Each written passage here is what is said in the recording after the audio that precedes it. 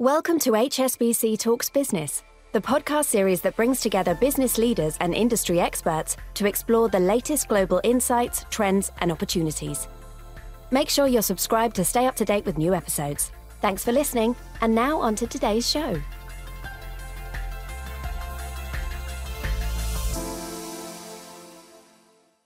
Well, hello there. Thanks very much indeed for joining us on behalf of HSBC. I would like to welcome you. My name is Richard Dean. I'm a business journalist, and I'm going to be your host for today. Now, joined by three speakers today, let me very briefly introduce them. First of all, saying hello to the head of commercial banking for the Middle East, HSBC, Patricia Gomez. Patricia, hi there. Hello, Richard. Good to have you with us. Thanks very much indeed. Also joining us on the call today is Vivek Ramachandran. Vivek is HSBC's Head of Global Trade and Receivables Finance. Vivek, how are you? Hey, Richard. Good to see everyone here. Nice to have you with us. Thanks very much indeed. And finally, we also have the Global Head of Sustainability for HSBC's Commercial Banking Business. Natalie Blythe joins us. Natalie, hi there. Hi, Richard. Great to be here. Thanks very much indeed. Now, the main focus is a new piece of research that is out. It is HSBC's new report called Global Supply Chains, Networks of Tomorrow. It's my pleasure to hand over to our first speaker today, as I mentioned, already introduced her, Head of Commercial Banking for the Middle East, Patricia Gomez, to make a few opening remarks. Patricia, over to you. Richard, thank you so much. As Richard mentioned, my name is Patricia Gomez. I'm responsible for our commercial banking business in the Middle East, North Africa, and Turkey region. It's a pleasure to host Vivek and Natalie. As Richard explained, today marks the launch of HSBC's Networks of Tomorrow report, a truly global survey that showcases the views, perspectives, and outlooks on businesses and their supply chains. We've had responses from over 750 corporations of all sizes across 14 markets, which, as I mentioned, represent the key trade markets of the world. And this report digs into the core drivers of strategy for businesses across trade finance, risk management, sustainability, payments, currencies, and digitization.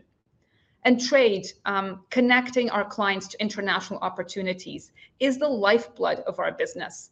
It has been in our DNA since 1865, when HSBC was founded. And we were recently reminded again of that by being named the world's top bank for trade finance in the Euromoney survey for an incredible sixth consecutive year. So that is what we're here to do. That is our mission, to understand the market trends in order to serve our customers better. Really excited for the discussion today with Natalie and Vivek. And with that, Richard, I'll hand it back to you to kick off the discussion. Patricia, thanks very much indeed. Well, with that, let's move on to Vivek now, who joins us live, Vivek Ramachandran. Vivek, before we dive into the report, and there's lots to get through, just a bit of context, if you would, please, for the audience to get to know you and the global trade and receivable finance business a little better. Just give us a quick overview, if you would. Thank you, Richard, and thanks everyone for joining. And I'm delighted to lead our global trade and receivables finance business. As Patricia said, HSBC is a trade bank in our heart. That's how we started, connecting clients between East and West. It goes to the heart of everything we do. It explains our footprint, and it explains why we look and have the franchise that we have today. We facilitate almost $900 billion of trade. And I'm delighted, objectively, given our clients' feedback, I think we're also the best trade bank.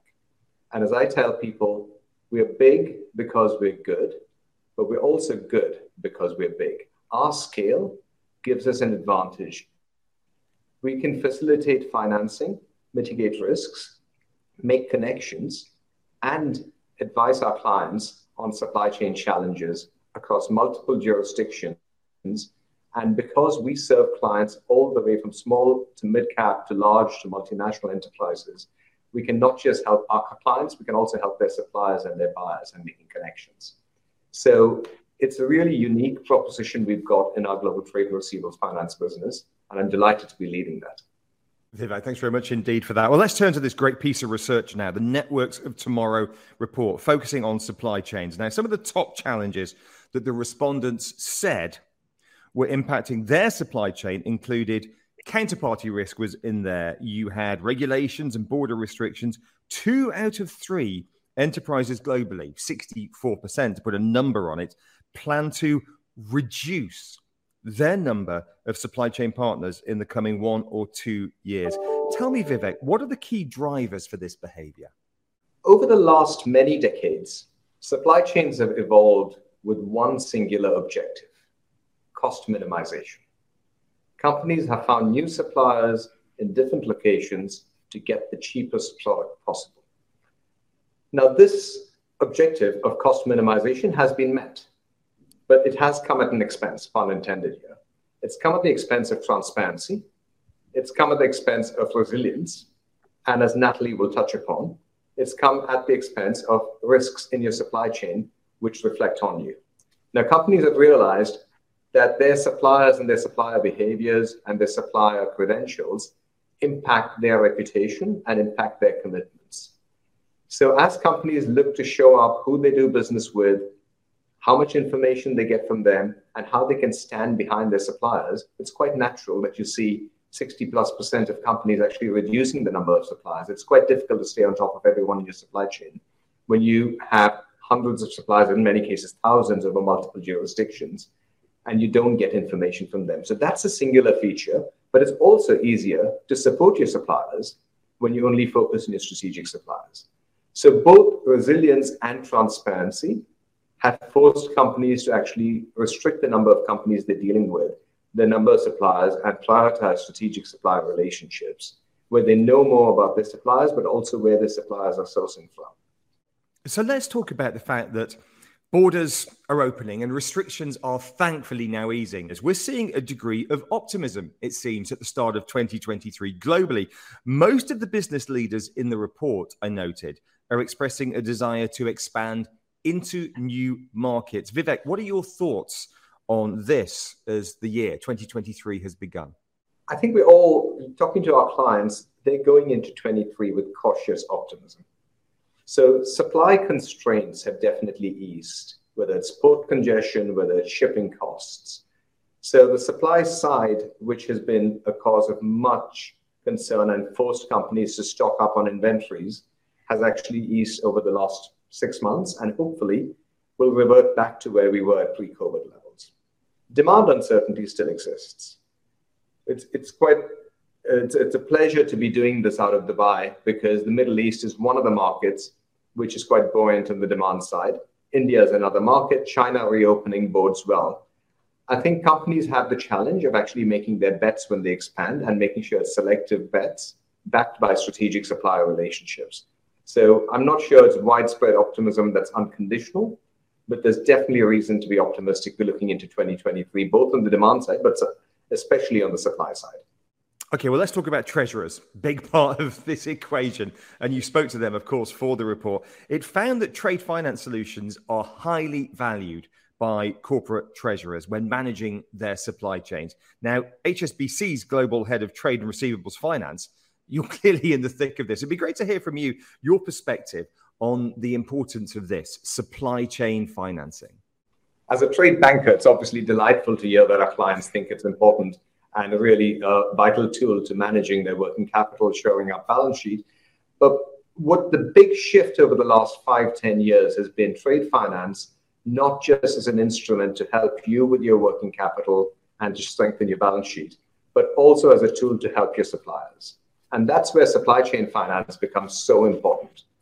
You can incentivize suppliers to change behaviors with contracts and negotiations, but it's much more appealing in our view if you can also support them with the transitions that you want them to make through financing. And helping suppliers leverage your credit standing, your relationship with your bank is really important. Now, what the report shows, there's a huge variation when you look at days payable. The largest of companies, the multinationals, do that obviously much better because they have more purchasing power, more negotiating power. But our experience is trade finance is still an underutilized tool in the mid-market and the large corporate space. And companies should think about more financing both on the payables and the receivables side. But the report suggests that it is high on the treasurer's agenda, and that's obviously a good sign, because I'm biased when I say this, Richard, but trade financing is just a smarter way of financing your working capital requirements than a clean loan. Well, clearly relationships with people like you and your team are important, but so too is digital. It's partly a people business, it's partly a digital business. And the report focuses on 3 digital priorities. And I've got the top 3 here. Number 1, visualize transactions. That's almost 50% of people. Access and optimize working capital, and seamless connection to banking solutions through online platforms, or BaaS, banking as a service. So tell me, how can HSBC's digital trade solutions address these supply chain needs alongside what is happening in the financial services industry? Trade finance has been described as the last analog frontier in banking, and we're doing our best to change that. One of the delights of being in the trade business in HSBC is the depth of expertise. So Natalie Blythe was my predecessor running the global trade business. And under her watch, and which I've taken over, HSBC has made a wealth of investment to digitize the client journeys. So today we are at a point where almost 90% of all trade transactions are initiated digitally. And that's a manifold increase over the last 3, 4, 5 years, and a direct reflection of a simpler client journey. It's easier to share data with the bank. It's easier to actually get the data back from the bank. We're also investing in replatforming our core trade business. And this same platform serves SMEs, mid-caps, large corporates, and multinationals. And so it's not just that you are on the same platform, your suppliers are on the same platform. In many cases, their suppliers too. So whether it's visibility, whether it's reconciliation, whether it's access to tools, our trade digitalization has been on the leading edge of doing that. And we're excited about where we go, because I'd like to change the reputation of trade as being an analog business. Well, let's move on to sustainability now. You touched on Natalie there. Natalie Blythe is with us. Natalie, thanks for being with us today. Appreciate your time. Hi there, Richard. And Vivek, fantastic that you're sort of leading the charge in tool, but also the digital can come straight into sustainability as well. But and this is interesting because Vivek touched on some of the sustainable supply chain financing examples there. He just touched on, hinted at them. But let's get a bit more detail. What are the things that are the driving force of enabling customers to engage in these transactions? What are you seeing there? What is the report telling us about sustainability in this sphere? I think building on what Vivek said, when you understand that the supply chains is the single biggest component of greenhouse gas emissions, so up to 80% as per World Trade Organization, you realize that we're not going to win this battle for climate and nature without addressing the supply chains. That actually SMEs are the core backbone, not just of most economies, but actually of most supply chains. It starts to get really serious. And it's going to take up to 150 trillion between now and 2030 to deliver net zero. And half of that, up to half of it, is going to need to be directed to SMEs. So SMEs are right at the center. So that research that we have done is really important because you're seeing trends and shifts. You can see that 40% of organizations now are implementing environmental policies across their supply chains. You can see 32%. Remember, ESG, sustainability, is not just about climate. It's also about sort of health and well-being. 32% have put in place policies around health and wellness as well. We are actually seeing some regional differences. So we can see Asia-Pac probably lagging a little bit against some of the metrics. 48% of corporates in Asia-Pac have actually got no metrics in place yet at the moment. And that's much further back than the counterparts in the sort of Western Hemisphere. We're also sort of seeing risk management being one of the top 5 risks that all the corporates are focused on in their supply chains. And it's 10%, but it's up there with inflation, interest rate, etc., and currency sort of risks. ESG credentials, that's now in the top 5 when actually selecting your suppliers. And this is going to be really critical, because this is where the SMEs are most vulnerable. They're not just vulnerable to sort of national policy shocks. Ahead of that is going to be the supply chain shock. So that's when a buyer or a buyer's buyer is going to require certain criteria and get their selection process specifically driven around your ESG credentials. Can you show your data? Can you prove your ESG carbon footprint? Can you actually sort of report your ESG scoring? If not, there's a high risk that you're going to be booted out. And this change is going to come thick and fast. And if you see the report, with Asia being a bit of a laggard in terms of where the corporates are, and yet a lot of the sort of buyers being more advanced, and indeed some of the regulations, just take the German Supply Chain Due Diligence Act that's coming into Germany, really forcing corporates with over 3,000 employees to be able to look right through their supply chain base and report on it. If that supplier can't provide the data and the information, they're going to be booted out. So this is really serious for us. To drill down to that in a bit more detail, almost a two-part question, if I may, Natalie. First of all, in terms of financing and investment trends, what surprised you? What did you notice coming out of the report? But also on the ground, in the real world, what are you hearing? What are you seeing? What's actually happening? So obviously we've got scopes 1, 2, and 3 for our clients. So scopes 1 and 2 are really cleaning up your own house. So we're seeing most of that finance and investment being directed to energy efficiency, more environmental sort of friendly plant and machinery, retrofitting and making your building sustainable, change in manufacturing and operating processes, and of course works of safety place as well. So that's really addressing the scopes 1 and 2. It's easier. You have more control over it. Where it's getting harder, but we're starting to see it now, is moving into that sphere of influence up and down the sort of the supply chain. So it's a huge amount of money that's going to be required here. And we've already committed that we'll be doing 750 billion to $1 trillion of sustainable finance between 2020 and 2030. And we've just reported 210.7 billion so far. We reported that sort of last week. And these are helping in all sorts of ways. There's a great company called Hamilton Waste in Scotland. They effectively completely changed their business model, but through green equipment financing facility that we provided with them. What they have done is they had a business model that was taking construction waste and shoving it in landfill, but that landfill tax was rising.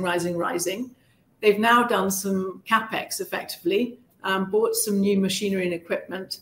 They have reduced the landfill, they recycle the goods, and actually they've they've introduced a new revenue stream.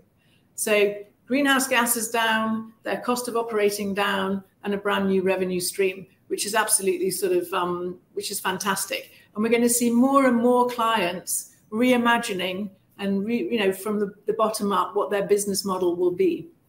And that means, again, that people in an existing supply chain are potentially quite vulnerable as their buyers are going to reconfigure.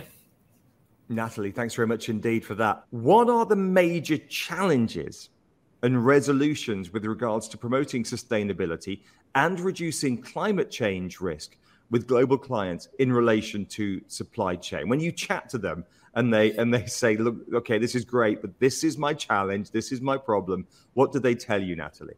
I would say that it comes into sort of two camps, and they're both linked. The first camp is sort of engagement, and is everybody on board? Has everybody got the same urgency? So it's driving the urgency that's really critical. And then the second one is data. So how can you drive urgency if you can't measure something, you can't track how it's sort of developing? So what we have is about three sort of categories of clients: those who are highly sophisticated, they've got transition plans, data coming out of their ears. Then we've got clients who really want to know we're going to be by their side, and that's our strategy. We want to partner, trusted partner for our clients, or 1.3 or 4 million of them, to transition. But they don't necessarily have the data. Then there are the sort of the smaller ones, really short on data, know-how, and resource. And so that's sort of financing resource. How can we get the data down into the sort of supply chain so that people are able to report on how they're doing? Again, those are the sort of critical things. So the urgency and the data to sort of measure. And Richard, if I could add to Natalie's second point on data, surprising in 2023, but many, if not most, global companies actually don't know who is in their supply chains beyond tier 1 and tier 2. So the data point that Natalie talks about is not just to understand the credentials, but to learn about who is in your supply chain. And you have regulations which are dictating companies move much faster than they have been historically. So Germany has passed a Supply Chain Due Diligence Act, which requires companies with over 3,000 employees in Germany to attest to the absence of human trafficking anywhere in their supply chain.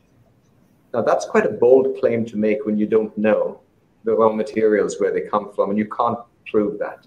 So if you take the apparel sector, a shirt maker typically will know the manufacturer, would know the fabric mill, but would have very little evidence of where the yarn comes from or where the cotton comes from. So transparency is one of the big challenges. And I think this is where technology has a part to play, because in the coming years, in the coming decade, we should have financing instruments that are tokenized and you can pass through the benefit of credentials through the supply chain. We're not there yet. Vivek, thanks very much. We're almost out of time. I'm going to end with a question for both of you about a story that's really inspired you in this space of someone actually making a difference, something that we can take away and think, yeah, well, if they can do it, we can do it. Vivek, first of all, to you, sustainable supply chain story that's really inspired you recently. And there are thousands of client examples we could quote, but I'll pick one, which is PVH, which is the umbrella brand that owns Calvin Klein and Tommy Hilfiger. They've put in place a sustainable supply chain finance program with both environmental credentials and social credentials that's extended to their suppliers. And now hopefully we can work with them to actually extend it in the pre-shipment stage for the suppliers too. And so the retail and apparel sector has been notoriously hard to crack, but them doing it, and we've obviously been in the public domain with Levi's and Walmart and Puma. Those stories are so inspiring, and I think should inspire others to actually act upon this sooner than later. And Natalie?